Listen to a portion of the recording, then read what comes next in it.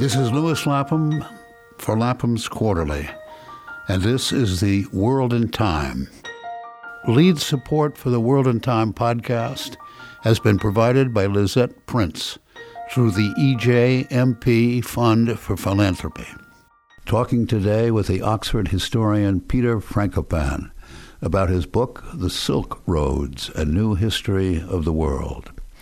The Silk Roads, Peter, have been long understood as the trade caravan routes running from the east coast of the Mediterranean across Central Asia to the western frontiers of China, and you tell many tales across the distance of 5 millennia.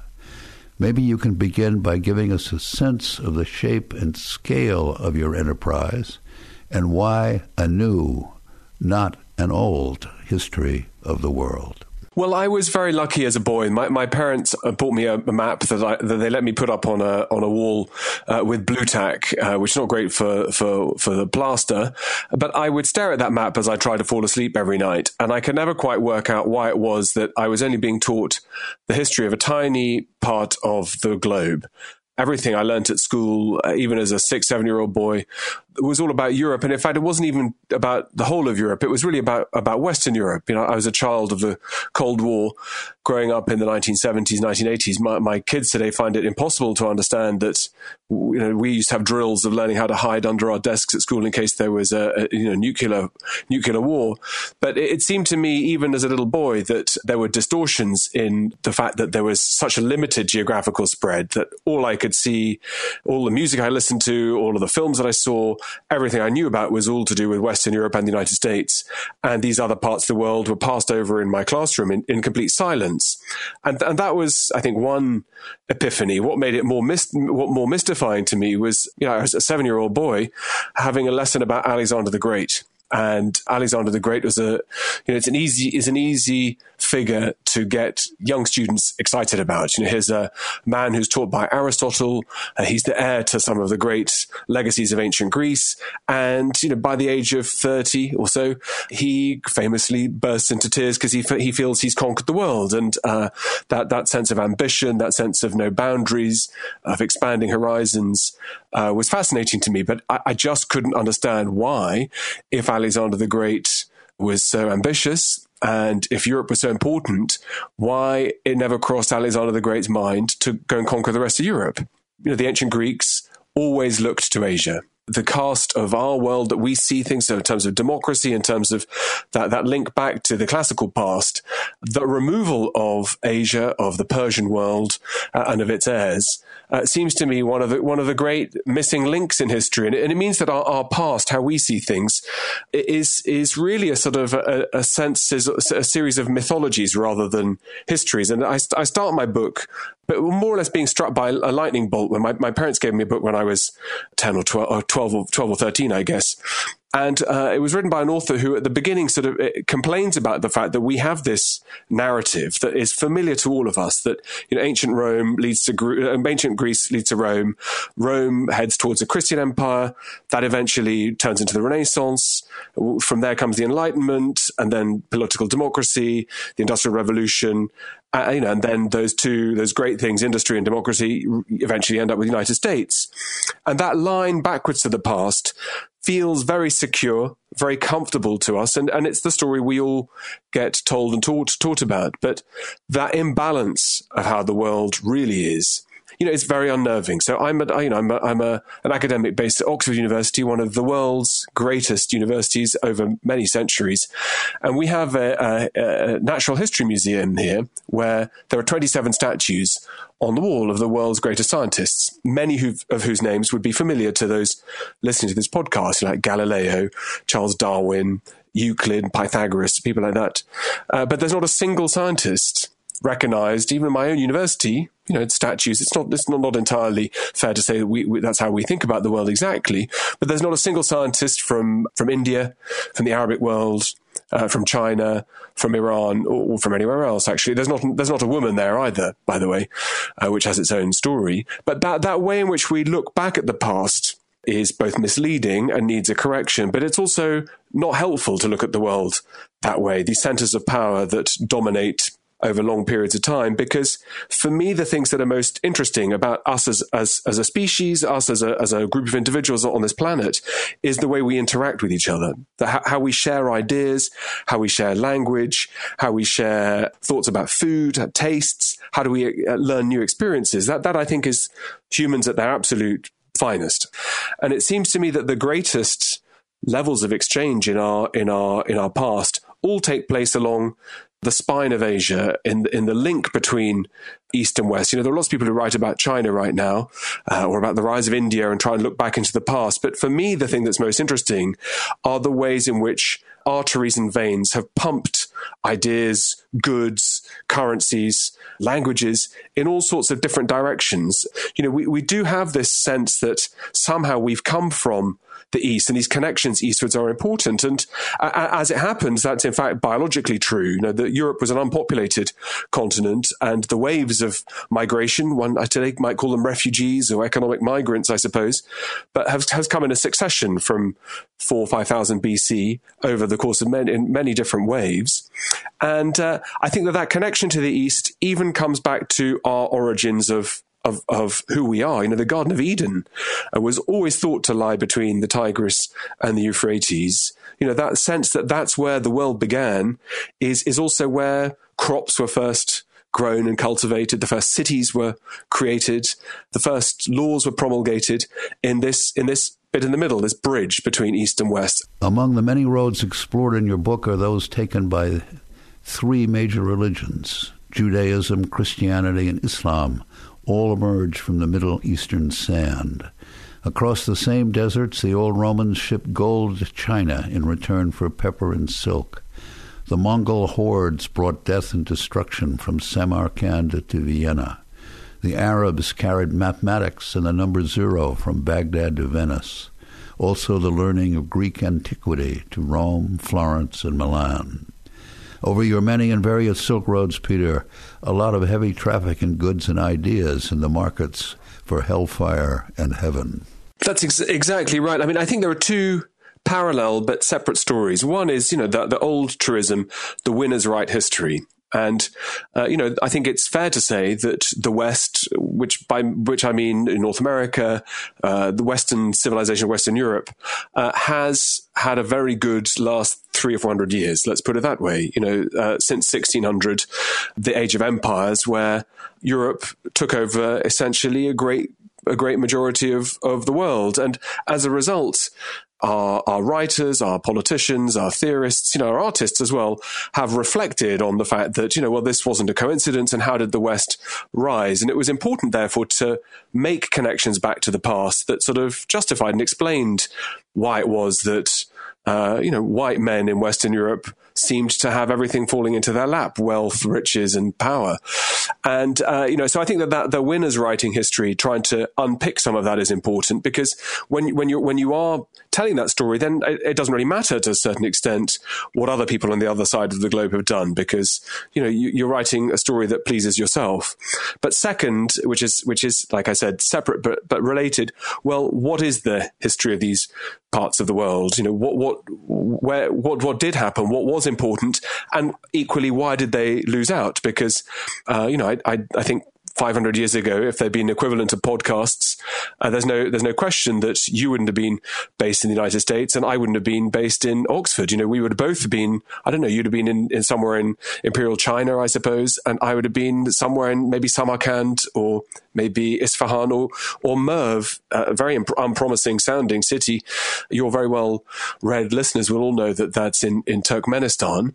But Merv, 1,000 years ago, was considered the most beautiful and probably the largest city in the world a millennium ago. And scholars and culture and ideas and tolerance, of course, also flowed along these highways, because I suppose a slightly blunt way of looking at some of the things I talk about, I suppose, is that generally there is a link between prosperity, scientific advancement, and tolerance, both of religion, skin color, etc., etc. And that enlightenment that we are comfortable with and familiar with as being hallmarks of the West you could find in other parts of the world at different times, when in fact it was almost a mirror image. So 1,000 years ago, writers writing, particularly in the Arabic world, would describe the world they saw around them. They'd describe the steppes of Central Asia. They'd explain China and its sophistication and so on. They'd get to Southeast Asia, and then they'd swing round and get to Europe, and they'd say, look, there's just no point us writing about these people, because they settle all their arguments through violence. They're good at building castles and prioritizing men with beards who have swords, but they don't create anything.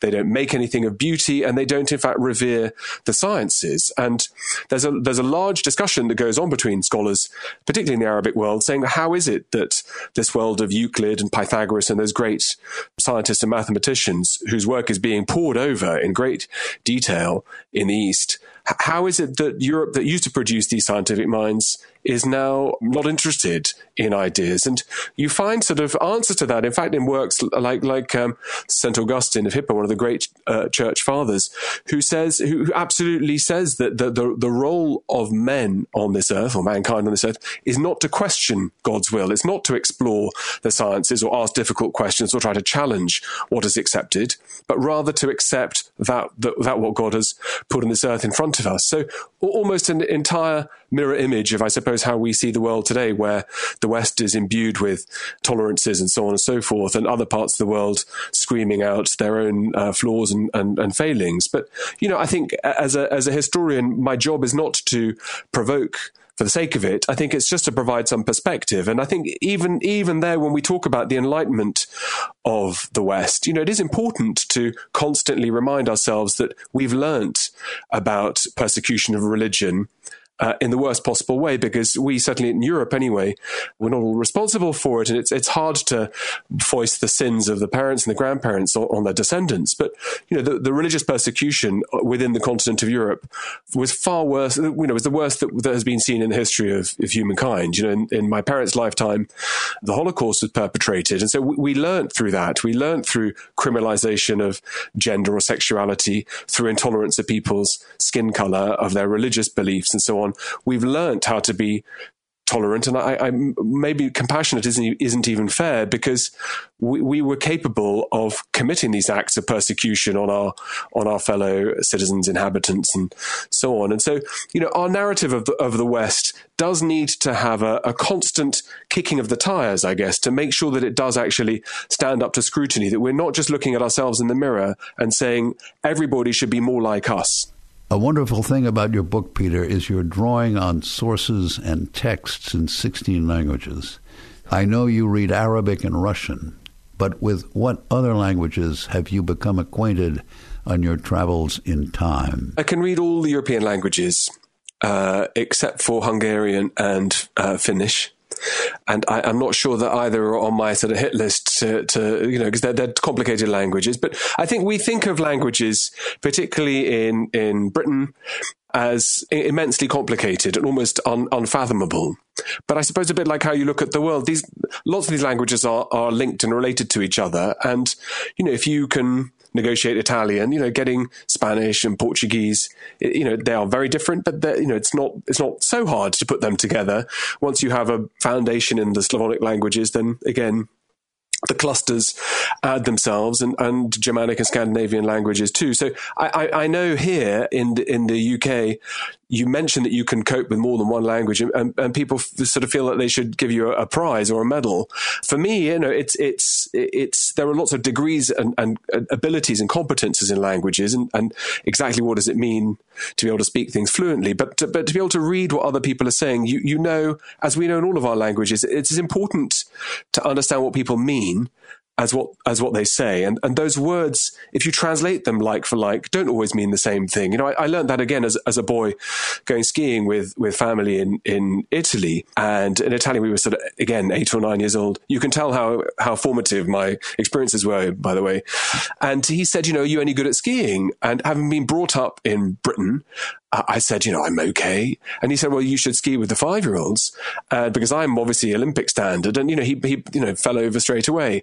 And just because he says one thing doesn't mean that that's the same thing. And those nuances of realizing that people will they're not saying things that just for what you want to hear, but there are different ways of understanding language beyond the strict structures of the grammar and the vocabulary. It's being able to read also between the lines. And one of the great skills for a really good historian, and amongst my peers, is filtering those texts that these wonderful scholars have written in the past and making sure that you are not being misled by what they say. Because all written sources, they are somewhere between the National Enquirer on the one side and, very politicized, high-level scholarship, works of scholarship on the other. And we know with both of those that there are things that get left out, there are things that get colored in, it depends who's paid for that research or who's going to be reading it. But to be able to use your judgment. Christianity is a religion that comes out of Asia. The language of Christ is Aramaic. And that's one good reason why Christianity spreads much quicker eastwards into Asia than it does into Europe. And again, something like Christianity we think of as the quintessential European religion today because of the Pope and because of the Archbishop of Canterbury or the structure of the church and missionary activity by empires of Europe. But Christianity, which was born in Palestine and that's where Jesus Christ lived, died, and resurrected, and so on. The spread of his disciples and those who heard about Christianity was much more aggressive, for want of a better word, eastwards, to the point that you have bishops and archbishops right across the spine of Asia, even up to China by the 600s. And in fact, in 635 AD, which is 700 years before Christianity properly embeds in Scandinavia, 1,000 years before it really reaches the Americas, the Emperor of China gives permission for Christianity to be used and for evangelism to take hold in China, presumably because there are already so many Christians knocking about in the East. So the way we look at the world, the way which we try to look at the past is very much broken down by the fact that we have our prejudices and our preconceptions of what we think happened, and being able to sort of go back to the beginning and show what the evidence looks like is I think, incredibly important. Alexander the Great in the 4th century BC extended the reach of the empire into the countries we now know as Iraq, Iran, and Afghanistan. Greek sculpture still stands in the valleys of the Tigris and the Euphrates, on the shores of the Indian Ocean. That's exactly right. I mean, in fact, Alexander was a very keen city builder, but one of the things that was the most interesting byproduct of what he brought with him was Greek theology. And right across the center of Asia, these are largely Buddhist areas by this time. And of course, the idea of Buddhism is about self-control, self-denial, making sure that you live a good and virtuous life where material doesn't make you happy. That's one of the sort of boiled down versions, I guess. And when the Greeks arrive with Alexander and they start building up their temples, quite often they put statues of the god Apollo, who is a sort of almost antithesis of Buddha, really. He's a god who likes to enjoy himself. He loves his music. He certainly loves his food and his wine. And in due course, you can read in the Buddhist texts complaints by Buddhist monks and scholars saying, we're finding it hard to compete against an image that is about entertainment and about enjoyment. And Buddhist ritual is overhauled in order to try to compete with this new arrival that's obviously gathering a lot of adherents. And in fact, even those statues of the Buddha that we see today, who definitely looks like the Buddha enjoys his food and his wine, there's no emaciated visualization of the Buddha before the Greeks. And in fact, even portraying the Buddha is very, very unusual beforehand, is a direct response to the idea that competition is required, that religions and ideas need to fight with each other, they borrow from each other, they compete, because that phrase hearts and minds is not something that is new in the 21st century. Winning hearts and minds was as important 2,500 years ago as it is today. And in fact, to the extent that even the idea of globalization that we read about in the press a lot, and we sort of think that that's something new and is a great challenge for the world and the byproducts, one can, I think, genuinely talk about a globalized world. Again, two millennia ago, maybe the Americas were out of the network connecting Europe and Asia and Africa at that time. But the only thing that's new today is the speed at which we can exchange ideas, information, and we can get from A to B. But 2,000 years ago, Rome, as you said, is trading via intermediaries with Central Asia, with India, with China, and the scale of this trade is huge. I mean, there are imperial groups of nomads in northern India who start 2,000 years ago to create new coins based on the weight and the look of Roman coinage, because so much cash is flowing into the East from Rome, because rich people, as we know today, want to have the best they can afford. And also, it's important, if you're rich, to have not just the best you can afford, but to be able to show that you are different to other people, which is why silk is so important too. Because silk was currency. Silk was often used as currency. We find that from Chinese sources and Chinese accounts, but it was highly prized in the nomadic world, of which becomes the Huns and the Mongols and so on, to be able to allow the ruler to show who was important in their world. And in fact, although that sounds very unusual to us, that's essentially how how any armed force works. The general wears a different uniform to the lieutenant colonels and the colonels. That you are visibly different. If you are of a higher rank, you wear something different. And that might be gold epaulettes on your shoulders or more stripes or whatever it was. But clothing was used as an important marker of power. And whoever could choose to give out these uniforms or these clothes was the source and origin of that power. So it's used as currency, it's used as a control mechanism, and it's also used as a real lubricant in trade, because most of the trade along the Silk Roads is sort of local. It's village to village and town to town. But the stuff that does go over longer distance is the elite and the expensive things, because the margins are higher, because the people at the other end are prepared to pay high prices. And in fact, it is important that we talk about Silk Roads. I mean, in fact, the phrase itself was quite recent. It's only thought up at the end of the 19th century. And these days, tour companies love to talk about the Silk Road as though there's one.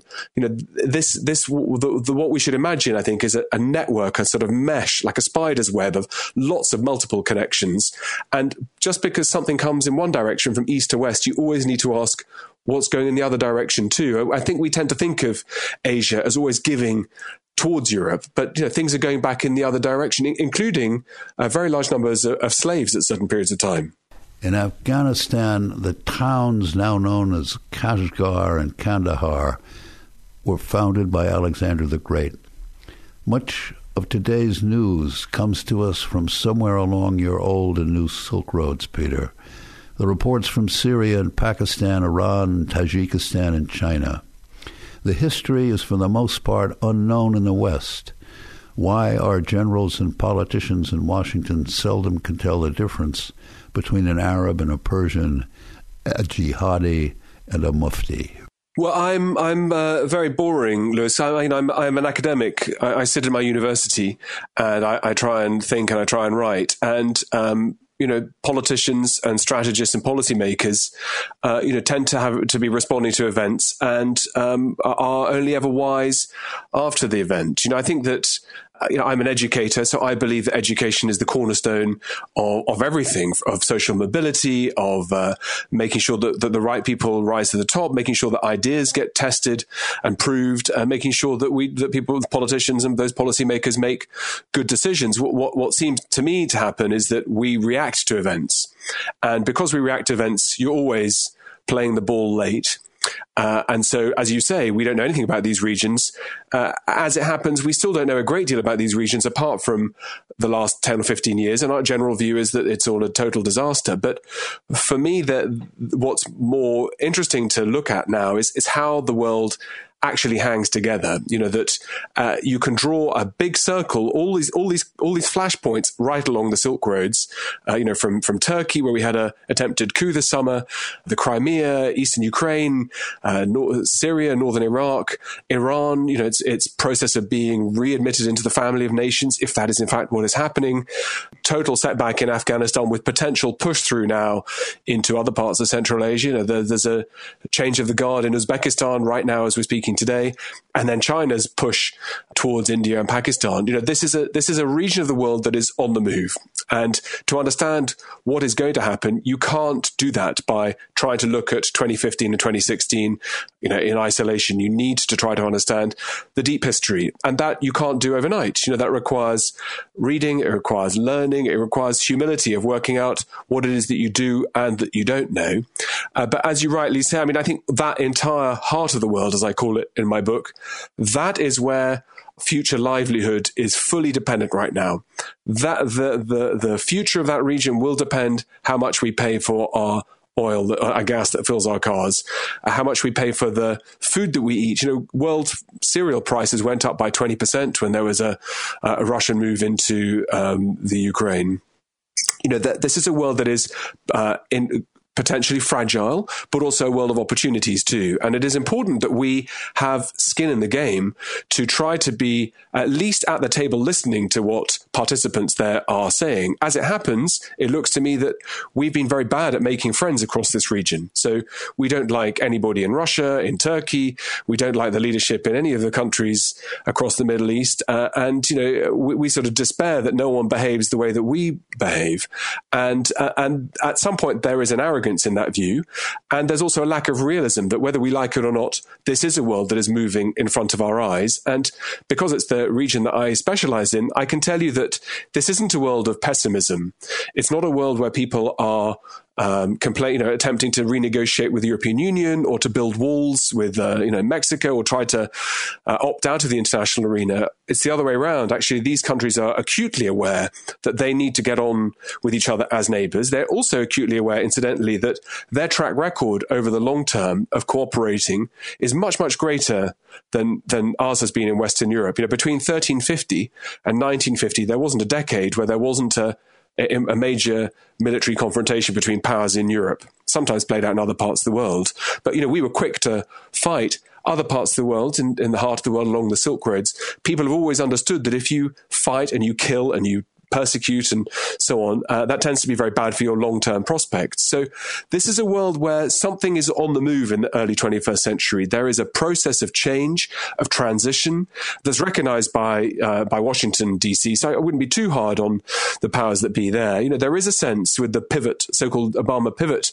towards Asia, that engaging with China, engaging with the center of Asia and the heart of Asia is really critical. And in fact, Hillary Clinton was there in Tajikistan when Gaddafi was shot a few years ago. There is a lot of attention being paid by the State Department to trying to build connections and ties. But it is important also to recognize that in history, Europe was essentially irrelevant in the global scheme of things. The West was essentially irrelevant, and that Asia has managed to find its own rhythm to build itself up. And right now, the big show in town is China's One Belt, One Road initiative, where the Chinese are very keen to secure their own long-term energy and security and food needs, very keen to try to find ways to invest at a time where it's not a bad investment climate if you happen to have good foreign currency reserves and a balance of payments. And the Chinese are trying to make a great deal of effort to try to understand these parts of the world and to try to move away from their own China-centric view that everything that's important is just Chinese. And so it's very interesting to see other parts of the world engage with my book, where India and Pakistan, and in China, where I've been a few times in the last 12 months, there's a real excitement that history is up for grabs, because his history is critical right now in framing the political debate across everywhere east of Venice. What the past looks like, what does Islam look like, what will the origins of Islam look like? So ISIS, in their glossy magazines they produce at the moment, are constantly talking about the 7th century AD, or the 7th century of our era, where the time after the death of the Prophet Muhammad, where what Muhammad would have done, what his followers should have done, what you should wear, what you should eat. These are influencing the decisions that ISIS make. And so if we don't send our kids to schools to understand that, if we don't read about it ourselves, and we keep learning about the Gettysburg Address and the Battle of Waterloo and these things from the past that we're very familiar and comfortable with, and all stories that have happy endings for us, then I think we just get stuck in a groove. And my mantra, my own children, and my students, is to say that the world is a much bigger place. Look at the map. Look at these regions that, it's embarrassing when you ask a well-educated, smart, engaged, curious person, who is the current leading Russian pop star, or who's big in Iranian cinema, or which are the best films made in India in the last 20 years, or in China. That 70% of the world's population doesn't have a voice in global affairs. And we think of that region, these Silk Roads, as places where bad things happen. Fallujah, Kandahar, Bagram Air Base, the pressure of Afghanistan. And it's important, I think, to understand that those rhythms of history are, they are natural, and there's nothing you can do to stop them from happening. But the first stop is always education, reading, and learning. That's the importance of your book. You make it clear that a first step toward an understanding of the geopolitical present in Central Asia lies somewhere along the Silk Roads to the historical past. Well, do you know what the funny thing was? It was a real joy to research and write, a proper joy, because it's been something I've been thinking about and doing since for nearly 40 years, learning languages, constantly trying to look and make these connections, and it felt like being able to run around a big green meadow with no barriers. And a problem how we look at history, even how we look at policy, is that we look at Iraq or ISIS on its own. We don't connect it to anything else. And the world is this jigsaw puzzle where these pieces do interact and so on. And to be able to step out and just look into different areas, regions, and different time periods, because there are some fantastic historians working on global history or histories of these connected areas, but they work on small, narrow time boundaries. And it's like you say, it's a brave thing to try to do, to try to stand back and look at it in the round over a much longer period. But like Braudel said, historians need to be ambitious. Otherwise, you might as well stay in the library and never publish anything. So I'm very grateful to be on your wonderful podcast, and I hope people will get a chance to read my book. Peter Frankopan is the author of The Silk Roads, A New History of the World, published by Knopf. Lapham's Quarterly brings voices from the past up to the microphone of the present. Save more than 30% off the cover price and subscribe today for only $49. Visit laphamsquarterly.org/podcast for more details.